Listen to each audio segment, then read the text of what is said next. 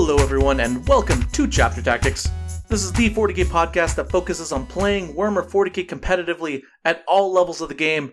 And today we're taking it to the smallest level. That's right, we're going to talk about 40k Combat Patrol. But, of course, I haven't played a full-size game of 40k in a while. It's been a couple weeks, almost a month now. So I'm the worst person to talk about Combat Patrol, because I didn't even know it was a real thing until a week ago. But I brought two people who definitely know all about what it takes to win on the tabletop with just a few amount of models. And so with me, I brought Mr. Alex Torbert from Kill Team Academy. How's it going? And the Electric Elliot from... Nothing, I guess. What state are you from, Elliot? I'm from Minneapolis, Minnesota. From Minnesota. Electric Elliot from Minnesota. Minnesotans, watch out. He's the nicest one out of all of you. Fact. I don't know about that. All right. So you clicked on the title. You know what this episode's all about. So before we jump into it, let's talk some quick announcements. The first is that, GW did announce a huge rule change over the weekend with the new types of units, the new keyword that essentially enables certain buffs and certain aura effects on characters to not affect certain units. It's very, very cool. We're definitely going to be talking about that next week, but I did want to address that right off the bat because I know a ton of people are asking about it. And so this episode was one we had already planned. And so normally we do like to stay on top of those big 40k news, changes. And I do think it's actually a really good Space Marine nerf. Alex and Elliot, what do you guys think about that change? Oh, I think it's going to be huge in all all forms of 40k, whether it's Combat Patrol, Incursion, or Strike Force, for sure. Yeah, I think it's great. I mean, where was it? Like in 2018, I guess, before, we've had a whole edition run around, buffing characters characters buffing units like that. But I think it makes a lot of sense from the fluff perspective. And as Alex was saying, it might kind of put the Space Marines down a notch for once, because they're definitely one of the factions I think that benefits from the auras the most. So. Yeah, right on. I agree 100% with both of you. I think GW, I think if this was a sneaky way to nerf Space Marines, I think this is a great job. I don't think that's the case. I think this is just something that they've been mulling about for a while, but they definitely did a good job, and they definitely marketed it too. All of the examples they give were Space Marine examples specifically. So they're on the right track. Hopefully it changes the meta enough so that when we finally do start having tournaments nationwide, consistently, it curves Space Marines a little. But let's talk about something else. Let's talk about 40k Combat Patrol and also Kill Team. So this podcast isn't known for its wide variety of Kill Team and Combat Patrol coverage, or Crusade for that matter. So those alternative games are kind of new to me and kind of new to, I think, a lot of our listeners. So real quick, tell me what's Combat Patrol? How is it different than Kill Team? I think we all understand that Kill Team is squads, and each model kind of acts as its own. And so Combat Patrol feels like it's just a bigger version of Kill Team, but isn't so big so that it's full on 40k. So why don't you both tell me a little bit about what Combat Patrol is to the general people who listen, and also what Combat Patrol means to you and why it kind of jumped out at you as a legitimate alternative game. Well, Combat Patrol, I guess, for those who don't know, is just 500-point Warhammer 40k games, played on the smaller board size, so it's 44 inches by 30 inches, I believe, and the games go extremely fast. It's actually quite different from Kill Team in the sense that Kill Team has alternating activations and a whole bunch of other rules that are quite different unique from 40k.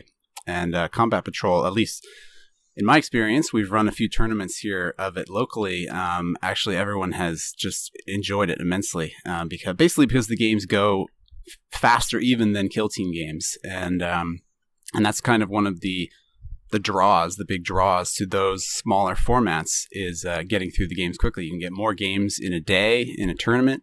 And any sort of negative feelings you might have about a game are, just gone instantly. You don't, you're not sort of they're not dragged out as much, I guess, as they might be for a longer game. And define faster than a Kill Team game. Sorry, did you say explain faster? Yeah, define faster. What's faster? How fast do Combat Patrol games? So fast? When we have Kill Team tournaments and we set, say, for example, the time limit for each round to be, let's say, 1 hour and 30 minutes, we set that same time limit as a test for the Combat Patrol tournament that we ran here. It had about 20 people. And all of the games finished like in 45 minutes. And part of that is because there's no restrictions. It's kind of the Wild West right now. I guess similar to regular 40K without a whole lot of events. But specifically in Combat Patrol, a lot of the rules around it, they come out of the core book. You can use any units you want that you can fit in 500 points. And, people are bringing greater demons and dreadnoughts and knights and things that you definitely wouldn't see in Kill Team. And it sort of, it just makes the games go, it just makes the games go faster, apparently. A lot of tablings, actually. Okay. Elliot, what's your experience with Combat Patrol so far? I'd like to touch on something that Alex said, where he said everything is out of the Warhammer 40K rulebook. And I think that's one of the largest differences is, it's real 40K. There's no special rules for Combat Patrol at all other than the mission set that's included in the Warhammer 40K rulebook, all of the charts that you use to determine table sizes, detachments, command points, all of that has been baked in to the original rule set. And in that regard, it's, tremendously beneficial for new players because they're playing 100% Warhammer 40K from day one, whereas Kill Team has its own rules publications. It's kind of its own specialist game where there are a lot of similarities in Warhammer 40K and Kill Team. But as Alex said, some fundamental changes like alternating activation and stuff that we don't really have in Warhammer 40K. You won't be exposed to that. So, and I think it's tremendously useful for players learning the game. At the event that we held this weekend, I kind of did a little pre-tournament poll. I said, who hasn't played a game of 9th edition yet? Every single player raised their hand, and and by the time we were rolling dice on round 3, I didn't have to answer a single question. So I think it has a huge potential to really bring a lot of new players into the Warhammer 40K community. And as Pablo, you've said on past episodes, we're going through a time of tremendous growth right now and tremendous visibility. So I think that, it can be that engine. I would say that it's basically like an on-ramp to the highway that is getting a player playing 2,000 point games of Warhammer 40K, right? That's where we kind of want the community to be. And it's a really, really valuable tool. So I wouldn't be dismissive of it just because it's 500 points. And in addition to that, it's tremendously fun and it's, very stimulating even for like a veteran player to say like, how would you break the game at 500 points? Come out on a Saturday, spend 5 hours. It doesn't take a whole day. You can get a tournament done in a short period and, have some fun and roll dice. So I agree with everything you both said. I think alternative games and alternative ways to play 40K is going to be one of the big boons going forward. If you look at really, really successful games like Magic the Gathering or League of Legends, there are alternative versions and alternative ways to play those games too for every kind of player. And so Combat Patrol, it might turn out to be the more competitive version. It might turn out to be something for more casual players. It might be an entirely different beast. Who knows, right? But I think it's safe to say that most people listening to this podcast have at least 500 points worth of stuff to put together for a Combat Patrol team. And if you don't, 500 points worth of models is super easy to get. I've sold 500 points of models in the secondhand shop for $30, $40, and you can actually buy those models at frontlinegaming.org or frontlinegamingstore.com/eBay or ebay.com/frontlinegamingstore. You know what I'm talking about. That's a plug. Anyways, 500 points is easy. The big concern I have is for people who listen to this podcast who play regular 2,000 point games of 40K and jump into Combat Patrol and go like 500 points. That doesn't feel like a lot. That doesn't feel like I can't play with all my toys. what does a typical 500-point army list look like? Well, in the tournaments that we've had and are having, we have another one coming up next weekend with 24 players. We haven't actually, because it's so, everyone is so free to use any of the models that they have, obviously, because it's regular 40K. There's no, like in Kill Team, you're restricted to like 1 or 2 unit types that each faction can bring. And so everyone is just immediately trying to, especially from a competitive point of view, and we've actually have a decent, the local, our local store is pretty good at supporting these events. And so we have some good prizing, basically. And so everyone is bringing their, they're actually taking it quite seriously from a competitive point of view. And so they're bringing, they're trying to break the meta, break the game as much as they can in this scenario. And so you're seeing, 2 Invictor War Suits that can, on the smaller board, get off a turn 1 charge really easily. You're seeing Greater Demons, like double, because there's also no rule of 3. I mean, that you are limited by what a single combat patrol detachment can hold, but you can bring multiple 2 Demon Princes and things like that people are trying to sort of see what is most efficient at that point level. And what I haven't really seen yet is people, doing what is obviously working at 2,000 points, which is MSU armies or, a lot more troops for objective holding, which I think would probably still work at the combat patrol level, although there are less objectives to be holding. So, the big tough things can definitely swing the games pretty hard. But yes, a lot of the lists that I've seen are essentially just trying to bring the most efficient, biggest, toughest things for 500 points, which a lot of, sort of more casual players might think are, not playing the game the way it's meant to be played at that level, for newer players. But everyone seems to actually be totally okay with it. Even the players who don't necessarily have the best models for their faction, from a points efficiency point of view, have been trying to, figure out the format and figure out the best way to win with whatever army they have or what models they have, basically. Yeah, that is really interesting. Before we go into the missions, Elliot, why don't you tell us a little bit about what you've built in Combat Patrol and kind of what you've seen out of army lists? Well, it's really interesting, actually, because no archetype like lists have emerged, essentially, because the game is so new. And one thing that I noticed, like at Alex's event, is they had like 24 players representing 17 different factions or something like that. There was only 2 or 3 duplicates, like 3 Salamanders players and 2 Chaos players and stuff like that. But so I mean, I think that's really good for the game, and I think that's a trend that we're seeing play out right now in 9th edition 40K. So that's really interesting. The guys here locally haven't been like as Alex's meta. They're very organized. It's a bit of a Shark Tank up there, I think, because the guys are all preparing for it.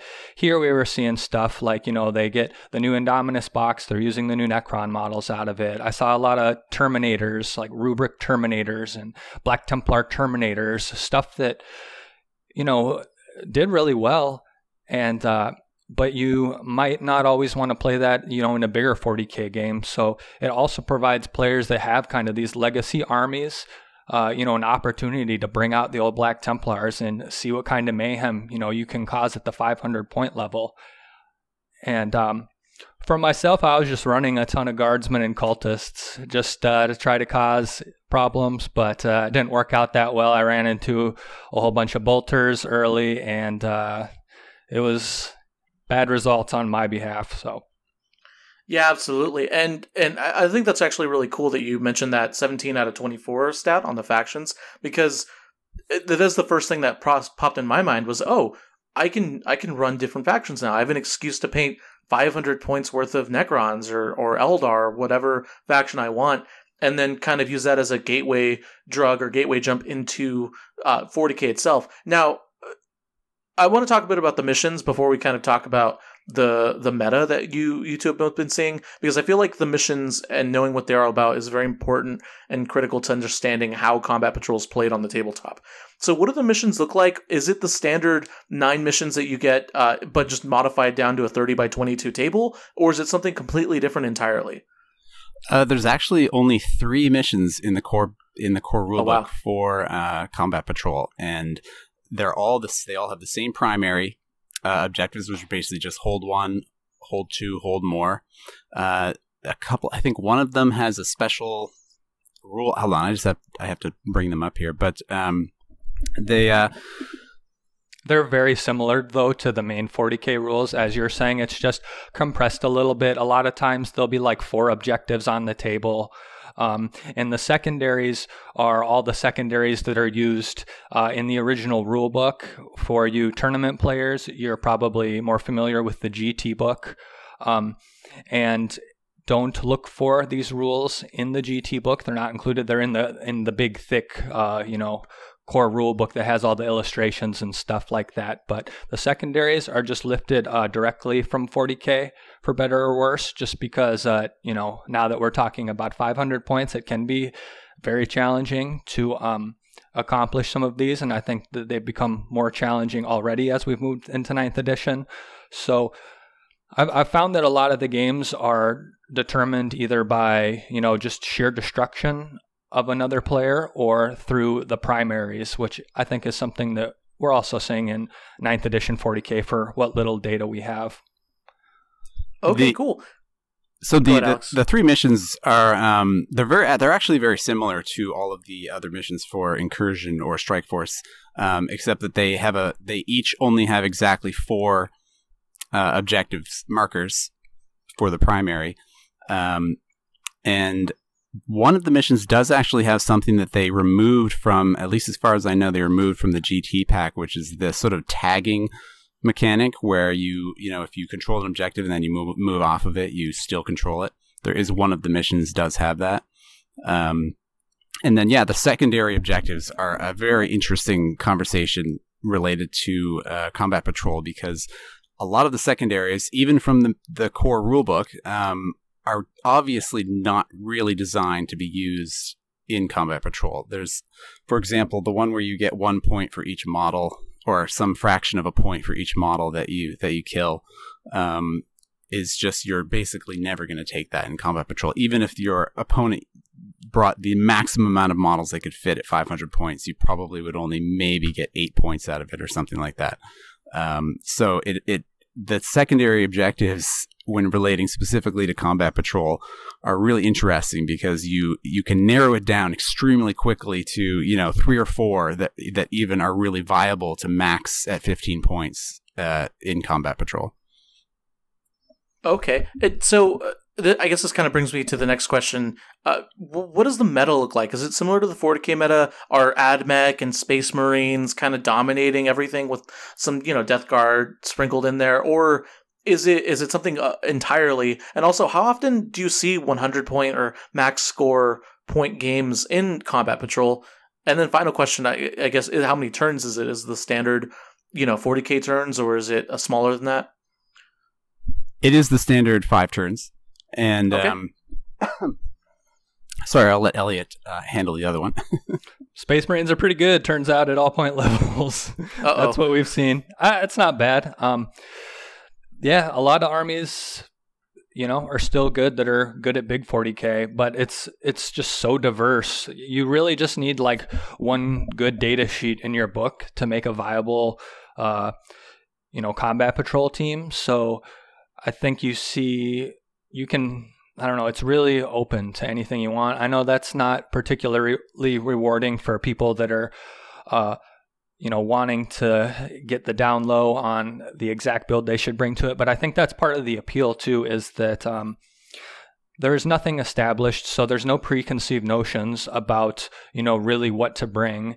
And in addition to that, distilling it down to 500 points makes it sort of more rock, paper, scissors in regard to some matchups. And that's just something that you kind of just buy into and appreciate as part of the game. Whereas in main 40K, I think, if you'd want to minimize those bad matchups. And of course you do in Combat Patrol too, but it's just a little different where you just know that there's armies that are going to crush you, and there's armies that you're going to have a good time against. And gaming that and, relying on the matchups, I think is kind of the appeal of trying to win an event like that too. Okay, and in your experience, how often how well does skill level transition from Warhammer 40K to Kill Team Combat Patrol? Do you think like someone like Richard Siegler, the current ICC champion, do you think he can go into Combat Patrol and all of a sudden do really well, or is it a completely different skill set entirely? It's the same skill set, but I think he would benefit from like more choices on the table, is like more opportunities for him to like flex his brain and make good decisions, where a 2000 game insulates you in terms of dice rolls, just in the variance to a certain extent. And when you do take it down to a smaller game, obviously, making saves on that Smash Captain can be, the difference between winning and losing. Not that that couldn't happen in 40K, but it's just, he's like a third of your army at 500 points versus whatever it is, 7.5% or something at, in a full 40K game. So be honest with me, both of you. How competitive do you think Combat Patrol is as a viable alternative to competitive 40K? Do you think that maybe 500 points is too little for a competitive player to flex their muscles and make good decisions and consistently beat bad players at Combat Patrol or worse players at Combat Patrol? Or do you think it's something that could be very viable in the future down the road with an actual ITC champion and something that people actually strive for and learn and improve on? I think it definitely has the potential to be much more competitive. It needs a few tweaks, I think, to the secondaries and possibly to a couple of the ways that you can choose units. But and it's also interesting, in a way, it is very connected to the incursion size, which is in the GT pack and has all of those missions because it uses the same board size. And after playing Combat Patrol quite a bit, I can't imagine the amount. We're going to move up to incursion size at some point, but having double the amount of points and models on that 44 by 30 size board, it's just going to be a bloodbath of models dying, even with the proper amount of terrain and everything, just because everything is so sort of cramped together on the smaller board. And I think that also the fact that they have the incursion missions, which probably in theory could be used for Combat Patrol because the board is the same size. I do think that there's a lot of opportunities to sort of almost combine those two formats, because I know that Combat Patrol is sort of considered less right, because it's not in the GT pack, but there are a lot of similarities between Incursion and Combat Patrol, especially for future events and things like that. Elliot, do you have anything you want to add to that? Yeah, I think that on GW's part, it's something that they just kind of not really stumbled on, but somebody advocated and just kind of slid it into the packet, and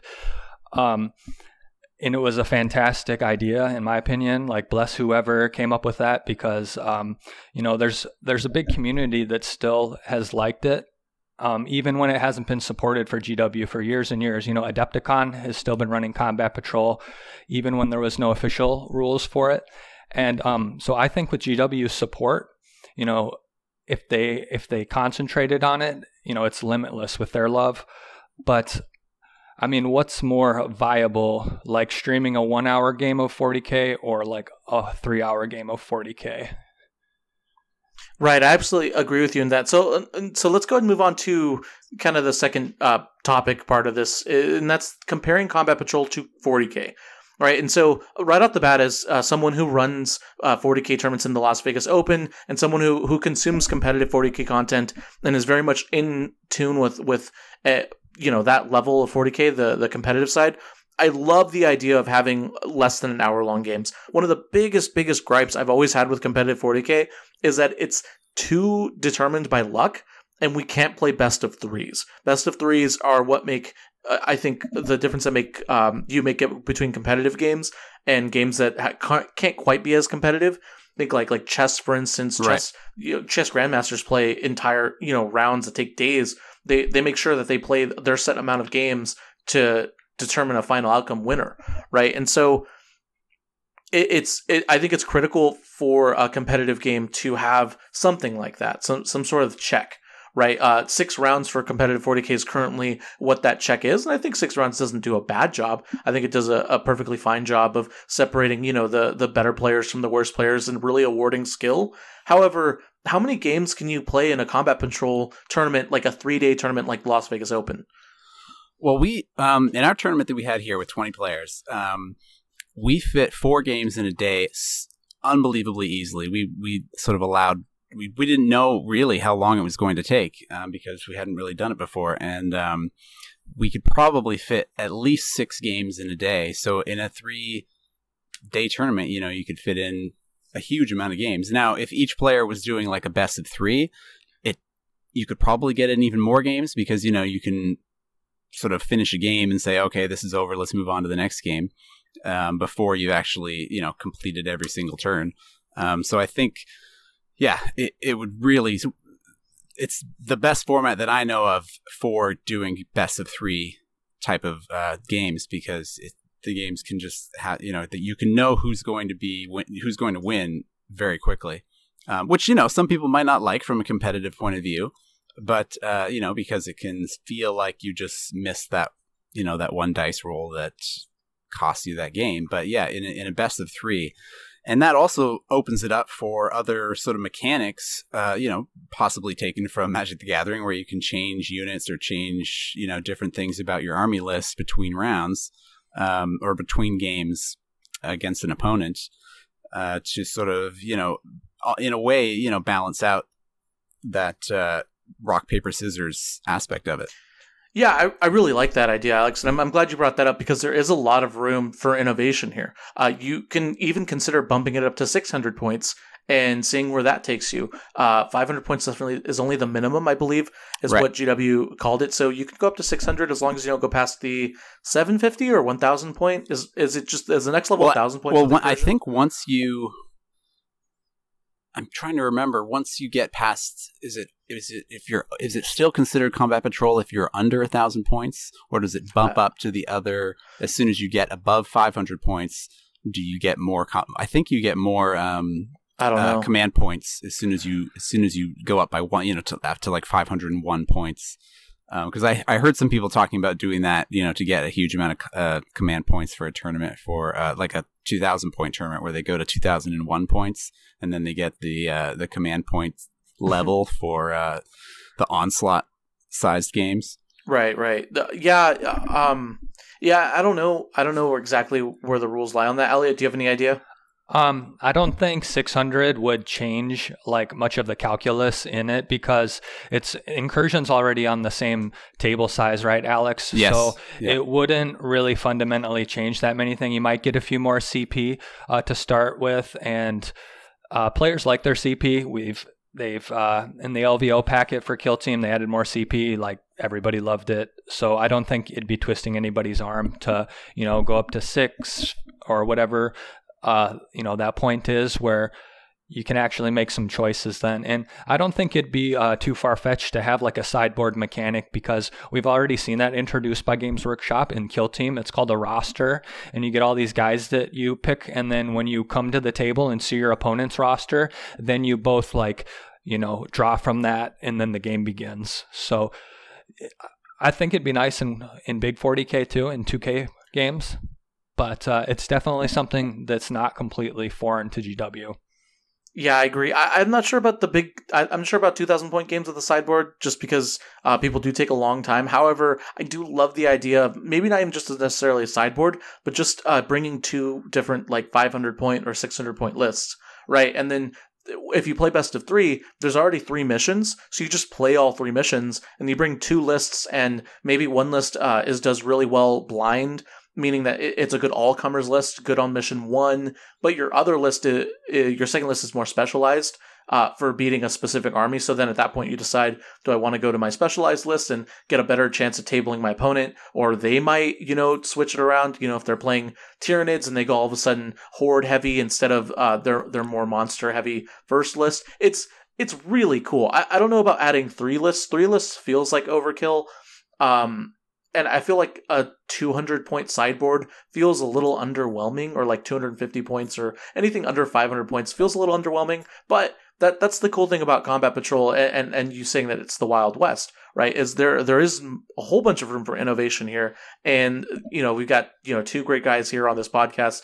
Plus, I'm sure other people around the world are already putting up small events. And my favorite thing about Combat Patrol versus 40K is how easily accessible it is to people who want to go to tournaments. You can grab your buddies. Yeah, go ahead, Alex. I think. Yeah, one thing that Combat Patrol that we found is just amazing for is really preparing people to play bigger games of 40K, which is obviously what it was kind of designed for.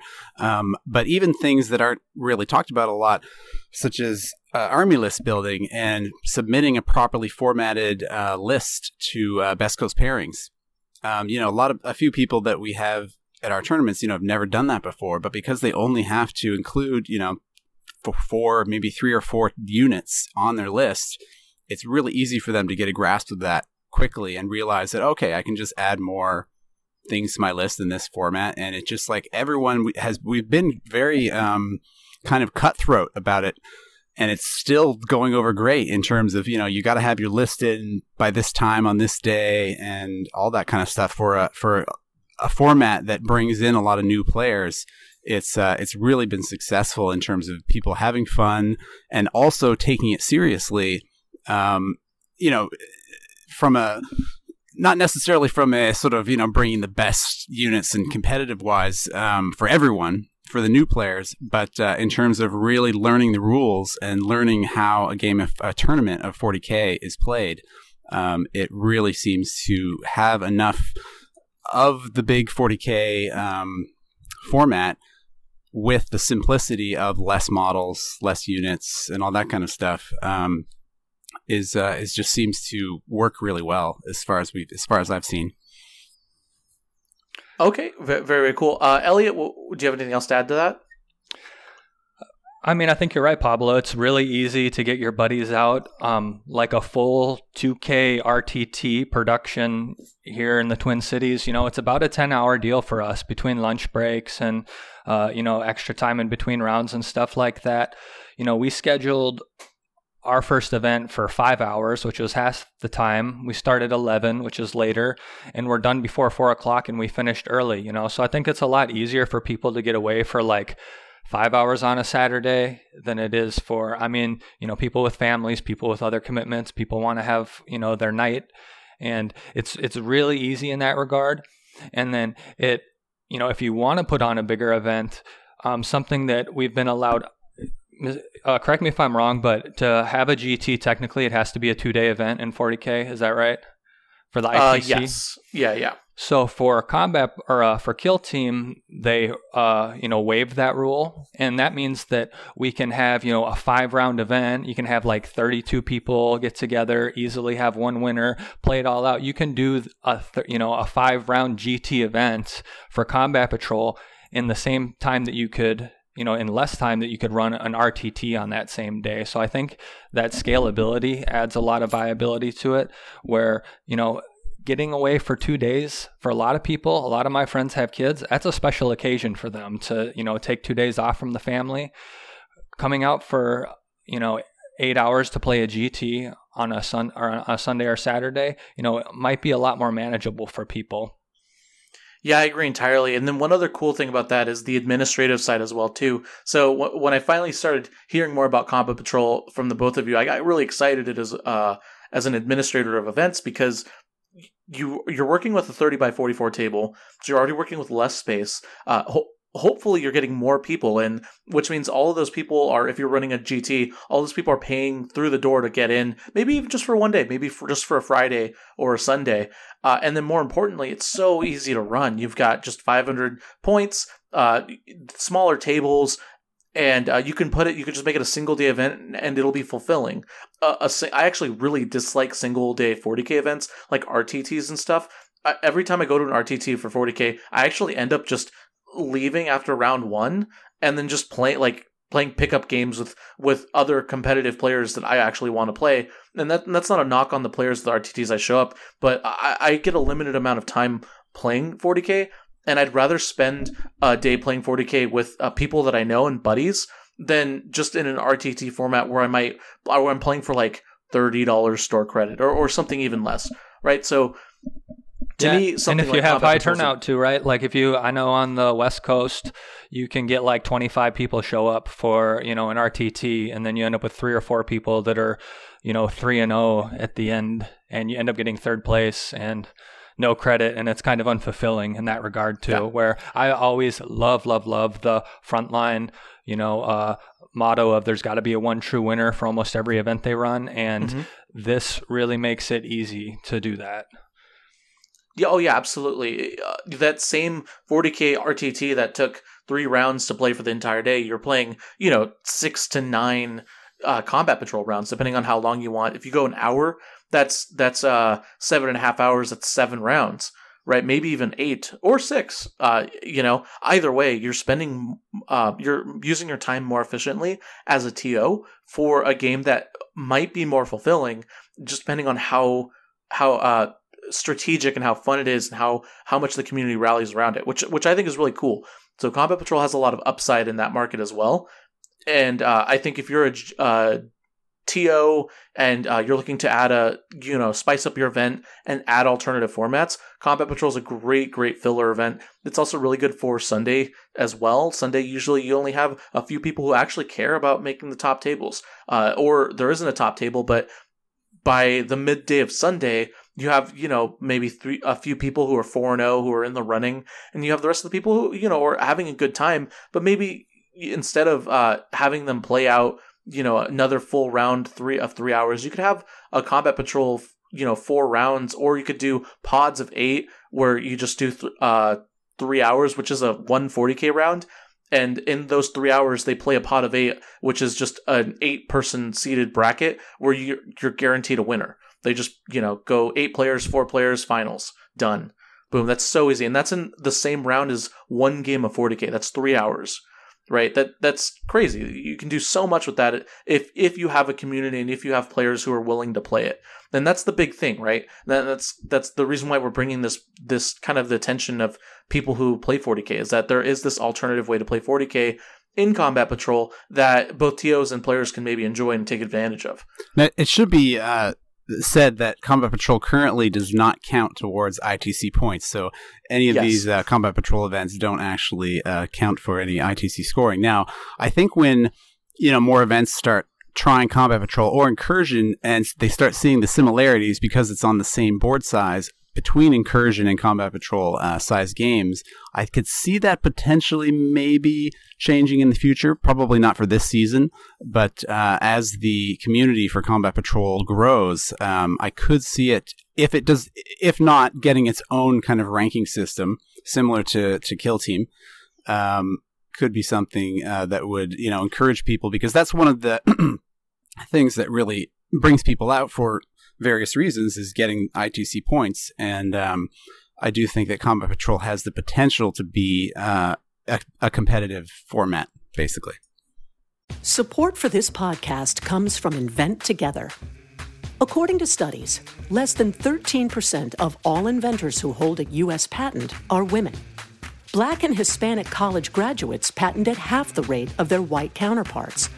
But we can fix that by increasing participation in innovation and patenting by underrepresented groups.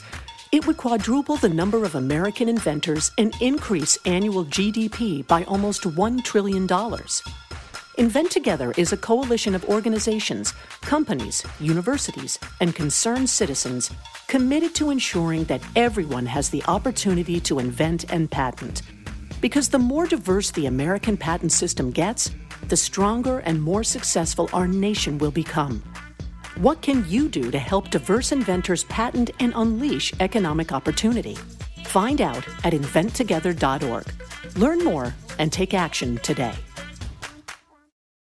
This episode is brought to you by HP Instant Ink. No one is reading your mind, but HP Instant Ink knows when your printer is running low and sends you new cartridges, so you never have to think about ink. Save up to 50%. You'll pay less than $5 a month for ink and never run out again. Find out if your printer is eligible and enroll today at hpinstantink.com. Conditions apply. For details, visit hp.com/instantink Spotify.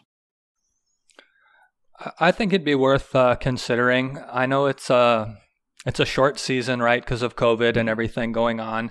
And so, events that didn't count for much before are counting for, or they're weighing more heavily. But I think it would be an interesting discussion to have, with the ITCTO group and Reese and all the guys, maybe going into the 2021 ITC season, because I think if you went back and looked at the 2019 season's final results and you looked at like the top 25 or 50 players, that, the RTT size scores are not, they're not really moving the needle very much. A lot of these people that have these scores, they're coming from majors and GTs. And so I don't think it would be particularly problematic. But just to be clear at this time, Combat Patrol is not allowed for ITC. So yeah, that's something that can definitely change in the future. We're literally in a new edition in the middle of the ITC season, so even if tournaments were in full swing right now, Combat Patrol wouldn't be added as an ITC tracked event until the next year anyways, so we have time. Now I want to talk about Kill Team, which is actually an ITC tracked event. And Combat Patrol and Kill Team do feel very similar. Obviously, Kill Team is different. It is single squads. You have a roster. It's probably less points overall, but not by much. And it plays differently. There are different systems of game. There's Kill Team, which is Kill Team, and Combat Patrol, which uses the 40k system. Coming from both backgrounds, I actually have no idea about either of these games but what are some differences between Kill Team and Combat Patrol that you'd like to highlight for people who maybe are playing Kill Team or maybe interested in trying out both and trying to figure out which one they want to jump into? I would say Kill Team currently, because it's gone through 2 years plus of growth, has really has its meta kind of established in a way. I mean, I know each event with different tournament rules packs can change that, but if you are looking for information about Kill Team, there's a ton of it out there for which rosters are the best and which factions are top tier and all that kind of stuff. And for Combat Patrol, it's not quite it doesn't have that fleshed out yet. But from the events that I've seen, it really has a similar potential in the sense that everyone that plays it gets really excited and has a lot of fun, but is also taking it taking it seriously or competitively, or a lot of people that I have seen are doing that. And because of that, it's sort of similar to Kill Team can sorry, you might want to cut this out. No, keep going. That's okay, man. That's all right. Elliot, do you want to take it away? Yeah, I think one of the big advantage of Kill Team is it is real 40k. So as every new release comes out, you can play with those models as soon as the codex comes out. When there's new Space Marine units announced, you can bring that in day one. There's no lag time behind that. Kill Team was supported really heavily for its initial release, but honestly, I kind of think that it caught GW by surprise in terms of its popularity. Like if you just look at how well the starter set sold, it went out of sale very, very quickly. I ended up having to buy them from the UK and having a forwarding service send me packages of them because it was such a fantastic deal.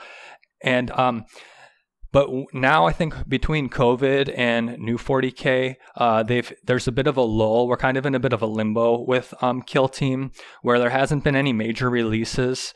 And I'm just going to read something from Mike Brandt said. He said, "Kill Team is definitely not dead. There's some insanely exciting stuff for it in the future, including stuff I've personally wanted to see in the 40k universe of games basically my entire life." So we were having this issue with people were saying, is Kill Team dead? Is Kill Team dead? It's definitely not dead, but the releases for it are kind of punctuated, per that schedule, which, it technically is a specialist game under the GW website. So, they kind of get to it when they can.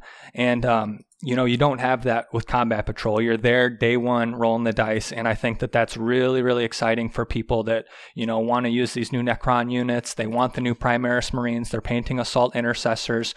You're there and you're playing with them right away. Yeah. And one thing about, what you said, Elliot, that's also kind of strikes me is that Mike Brandt, he's if for those of you are unfamiliar, Mike Brandt is a 40K playtester who I don't know the specifics, but it looks like he spearheaded Kill Team in general and overhauling Kill Team. The Kill Team missions were very much very similar to Nova missions, and Mike Brandt is the TO of Nova. Mike Brandt was very, very supportive of Kill Team. I believe he was credited with helping write the rules for Kill Team. I'm not exactly sure. I don't know. I don't want to say anything officially, just because I don't know officially how it happened, but I do know that Mike Brandt's super passionate about Kill Team, and he was instrumental in getting Kill Team revamped and off the ground for basically version 2, right? But Mike Brandt now is he's a very busy guy. He was just hired by GW. He's running the app for Games Workshop. He's making sure that's getting off the ground. And also his football team, the Washington football team, are getting absolutely destroyed. So he's spending, I imagine a reasonable amount of time crying about them losing. So, he's a busy guy. So, there might be some issues with Kill Team there. I doubt it. I doubt Mike Brandt actually runs the Kill Team releases. But the point still stands in that I agree with you. We haven't seen a lot of a word from GW about Kill Team in 9th edition and how Kill Team was converted to 9th edition rules. So, who knows? They haven't done anything with it yet. I agree with you on that. It'll be interesting. There have been quite a few online Kill Team tournaments lately, due to the whole pandemic and everything, that were extremely successful. And actually, one of the groups, Tactical Tortoise, I think they're called, who've been doing 40K in that world. Mm-hmm. Actually, also just recently, very coincidentally, reached out about Combat Patrol as well, and they were talking about trying to turn it into sort of a really competitive format and working with the secondary objectives and things like that. And so, in both of those worlds, Kill Team and Combat Patrol, they have definitely lent themselves to this time where people are playing online and also in person, and it as well. The smaller board size, I just wanted to throw this in there when we were planning our events here, allow you to really space out the tables to really be safe for at least for the next few months or however long it takes till we can play normal tournaments again. And so that's another factor that is makes this format even better, basically. Yeah, absolutely. And just to clarify, we've been talking about the dimensions. It's literally half the size of a 40K. So if you have like the older mats, you're already like taping them off. You can literally just put one down the middle and turn like what would have been one 40K into 2 tables. So it's literally twice the player density that you can have, in non-pandemic times when we're running an event, and some events are really, really limited, like BAO, right? They were limited at the space there. They were pretty much using everything, right? Was that right, Alex, last year? I know you were there too, Pablo. Yep. Oh yeah, space is definitely limited there. So, yeah. And one last word about Kill Team and Mike Brandt is that personally, I'm suspicious that that the success of Kill Team led to him taking on that position, because he's the head of global events now for Games Workshop. And he's go ahead, Elliot. I didn't mean to cut you off there. I just think it was like blown out of the water expectations in terms of, if you've seen how hard some of these boxes are to get and stuff like that. I think that, they knocked it out of the park with that, and that, between that and Nova, of course, which is a tremendous achievement, really paved the way for him to assume this role. And I'm holding my breath as long as it takes, because I do think that we're going to get everything we want eventually.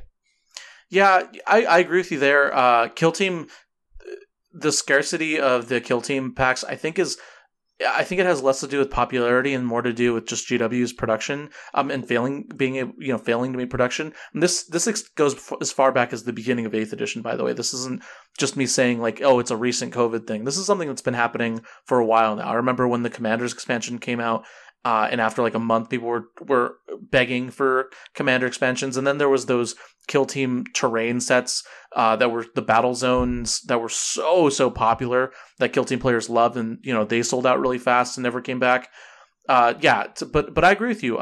Mike did a lot for Kill Team, and then he hustled. He's also a really successful, talented guy who definitely deserves getting hired. And I can guarantee you everything he's done definitely got him the position he's in, which I believe he's gone on record as saying is his dream job. Working for Games Workshop, a company that he's loved for years, or has made a game that he's loved for years.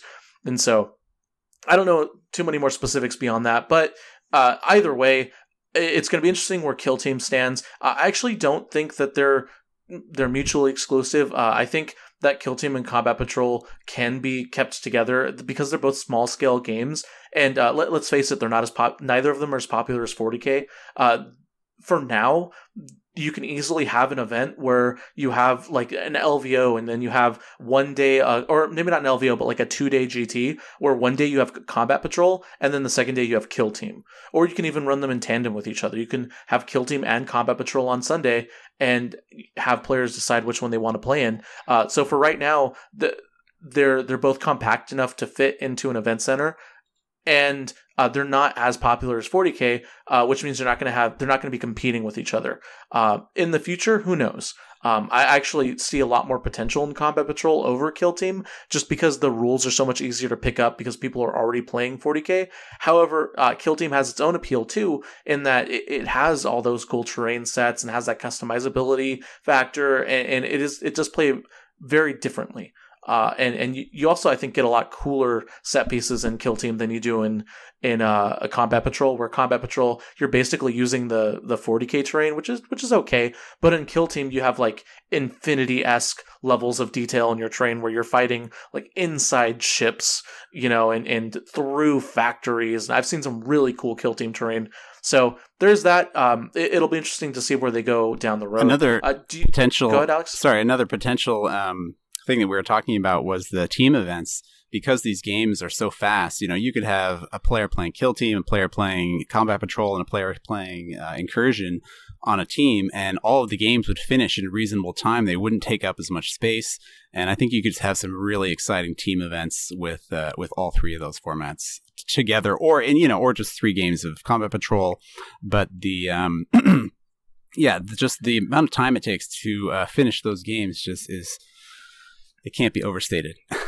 All right. Speaking of the amount of time it takes, we're coming up on the end of a Combat Patrol game, 51 minutes in. Alex and Elliot, any final thoughts? Quick pitch to people who are on the fence about hopping into Combat Patrol. Give us your 20-second pitch, and then are there any plugs or anything you want to add before we close out the episode? Alex, do you want to go first?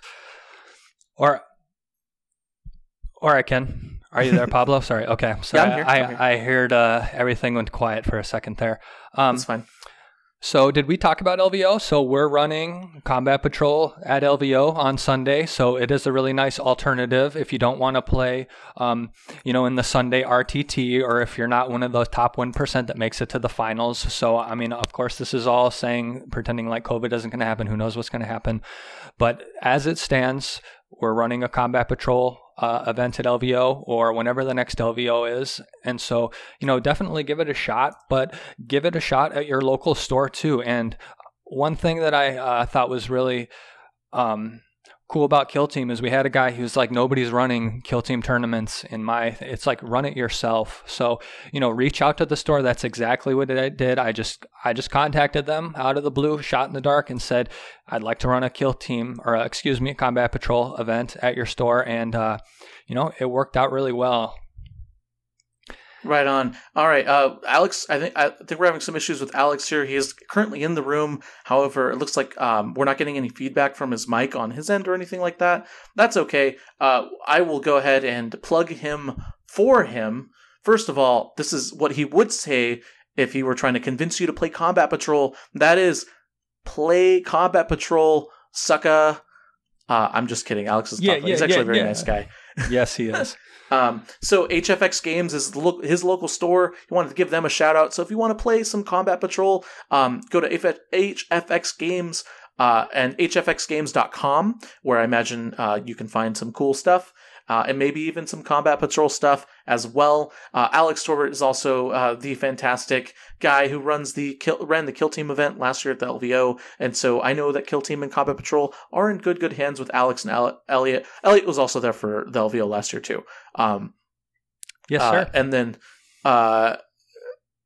he wants to say Georgie Garnett is the great player that got us off our quarantine asses to organize these events. So he wants to give a special shout out to the GG Georgie Garnett, who got them to start playing Combat Patrol and running these Combat Patrol events.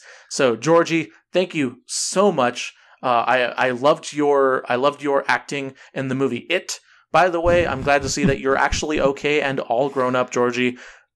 That is all. Let's go ahead and jump right into the patron questions. So for those of you who don't know, we do answer questions, or we do open the floor to the patrons at the end of every episode.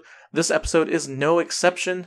If you want to have us ask us questions and have us answer them live on the air, just go to patreon.com/chaptertactics, where you can support the podcast, keep the lights on, and then maybe occasionally buy me Starbucks. Also, I'm so sorry to the patrons this time. I thought this was a Kill Team episode because I ignorantly confused Combat Patrol with Kill Team. I thought Combat Patrol was literally just GW's rebranding of Kill Team. Turned out to be not the case. So to those patrons who asked Kill Team specific questions, I promise we'll answer those questions. However, this episode had nothing to do with Kill Team. Oh, nothing to do with Kill Team, but it didn't. Kill Team wasn't a focal point of this episode, and for that, I do apologize. All right. First question comes from patron John Johnson. What's your opinion on the Kill Team Elites book? Personally, I think the addition of Terminators and Custodians in a game primarily inhabited by a few Marines and T3 bodies throws the system out of whack. Flesh wounds are great for 1 or even 2 wound bodies, blah, blah, blah, blah. What do you think, Elliot, about adding in the Elites book? It's a fantastic publication. I don't think it really balanced the game it didn't cause too many problems. I think it's mandatory. You should always play with it at any event. And I really liked it. I mean, it added a lot of cool stuff for, these more elite factions. And it's one of my favorite publications other than the actual, the core rules themselves. So for me, it gets a huge 2 thumbs up. All right, awesome. I have no opinion, John. I apologize. Patron Nathaniel wants to know, curious to hear the panel's thought on starting into Kill Team. What are some factions that are more beginner-friendly? We'll extend this question to Combat Patrol and Kill Team, Elliot. For jumping into Kill Team or Combat Patrol, what are some tips for starting factions? Well, if you want to be frugal, there's like a bunch of Kill Teams that you can buy pretty much out of one box, or you can, supplement it with some of those easy to build. So like Grey Knights, you can build out of one box, for example. Like Nurgle has some like Poxwalkers easy to build and stuff like that. Anything that you can pick up at a discount like that. In terms of like something you want to roll into that's competitive, I mean, Space Marines have been making a really strong presence, and Necrons too. That's another faction. You can buy a box of Lich Guard. You can buy a box of Flayed Ones. You have 10 models there. You have some, some playroom in terms of like the ratio that you take of those. And, in the last event that was run, there was 2 Necrons in the top 4, so they're definitely a top tier faction. So I think anything strong and durable like that, or anything that, if you're not really sure how addicted you are yet to 40K, there's factions out there that you can pick up for, as Pablo was saying, $30-$40, and that's brand Easily. new. Oh yeah, absolutely. All right. This gentleman wants to know, not Kill Team related, but I'd love to hear people's initial reaction to the aura changes, which we actually talked about at the beginning of the podcast, but to quickly recap, the core keyword changes are awesome. They are secret nerf to Space Marines, and I am excited to see not only how they interact with the rest of the 40K meta, but also, more importantly, what other sneaky things GW has planned to bring the game to balance.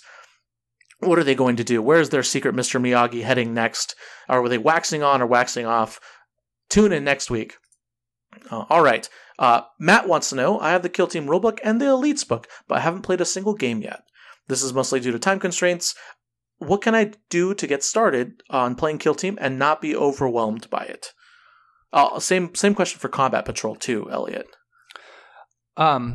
I think you should use the resources around you. There's not really the depth in terms of podcasts. There are some great podcasts for Kill Team, but really where a lot of like the content has been like on YouTube. So if you check out a friend of mine who also attended LVO last year from the UK to play Kill Team, he has a channel called Glass Half Dead. He has a ton of introduction stuff on basic game mechanics, initial rosters for every team. So I would really, use your media, use like resources that are available like that, and you're going to be off to the races in no time. Yeah, absolutely. And Alex actually, he's in the chat. He's a real trooper. Mike be damned. He's going to get out information to us. He said that that you guys encouraged everyone for Combat Patrol and Incursion to try building lists assuming best auras won't affect the same units, or their best auras won't affect the same units. That's a really cool concept as well. It helps people train for the core keyword. It's good. It's a good way to play. And it is also kind of nice that Combat Patrol will also be affected at the same time 40K does, which can be super cool. I don't know how big of a deal stacking auras was in Combat Patrol. However, I imagine there were some lists where that was an issue. All right, and then final question comes from patron Hugh. Not sure if questions not related to Kill Team are allowed, but to everyone on the podcast, what are your thoughts on clocks at events? In my pleb view, it makes things fairer for players and easier for TOs with less games running over. Alex and Elliot, what are your thoughts on chess clocks at events? 1,000% support them. They're amazing. I mean, other like chess plays on clocks. War Machine used to play on clocks. I don't know how they manage time in Magic, but I think it's fair and they're great. And they may seem stressful at first. Give them a chance, and don't look back. Yeah, absolutely. Alex says that they thought they might need chess clocks for the LVO, or for Combat Patrol, but the games went so fast for Combat Patrol, it could be a format that may not require them as much as other formats. I agree, Alex. At an hour, you don't really need chess clocks. In Magic, it can happen where there's been times where opponents have timed me out in Magic, and I've had to call time on them. And specifically, this happens with best of 3 matches. So in Combat Patrol, if you do best of 1, you wouldn't actually have that issue, right? Because you just do a best of 1 game, and if you get an hour round, should be plenty, assuming that they can get it done in an hour. But even then, you can always fall back on chess clocks. However, when it comes to best of 3 games, your opponent can just slow play the game. If you only have 2 hours to play 3 games, and it takes an hour to play your first game, and your opponent wins that first game, what's your opponent's incentive to finish a third game or to play a third game, right? Because they've already got a win. They don't need to finish that second game. So they, if they take their sweet time and it takes a second hour to play that entire second game, they win because they've won the best of 3. That's something that you see in Magic all the time. Magic is a different beast. And there was actually an example of this last year at Nova for the finals event. On the final day for Kill Team, they did best of 3, and the players. I love Nova. I go every year, but it was tremendously difficult for them to manage the time. I don't remember what they got. They had like 3.5 hours or 4 hours or something, and they spent one of the games that I was there recording. They spent 2 hours and 45 minutes on the first game. And as you can imagine, it's a big hurdle. It's a big paradigm shift for players to have to manage time. So I do think there are challenges going into best of 3 formats. Yeah, Alex says that Kill Team definitely needs chess clocks over Combat Patrol in his experience. That's fair. As for me personally, I think that if you're a TO, you should strongly consider using chess clocks. I know that some people will argue that chess clocks can be abused and maybe even ruin the integrity of the game a little bit and have their own issues. And those are all fair, valid reasons. However, in my opinion, 40K has been a lot more fun and a lot more manageable ever since I started using a chess clock, specifically for games where I haven't played the person before. It's a fair arbitrator. If my opponent chooses not to go by the chess clock, then that's on them. I don't have to force them to use the chess clock. If they start going behind on time, I can point to that chess clock as long as I'm the one using it. It feels fair when necessarily you might not, have a fair instance. Obviously with people that I'm familiar with, I don't use chess clocks, or for people who are really chill, you can kind of tell right away if you're going to need a chess clock or not in 40K.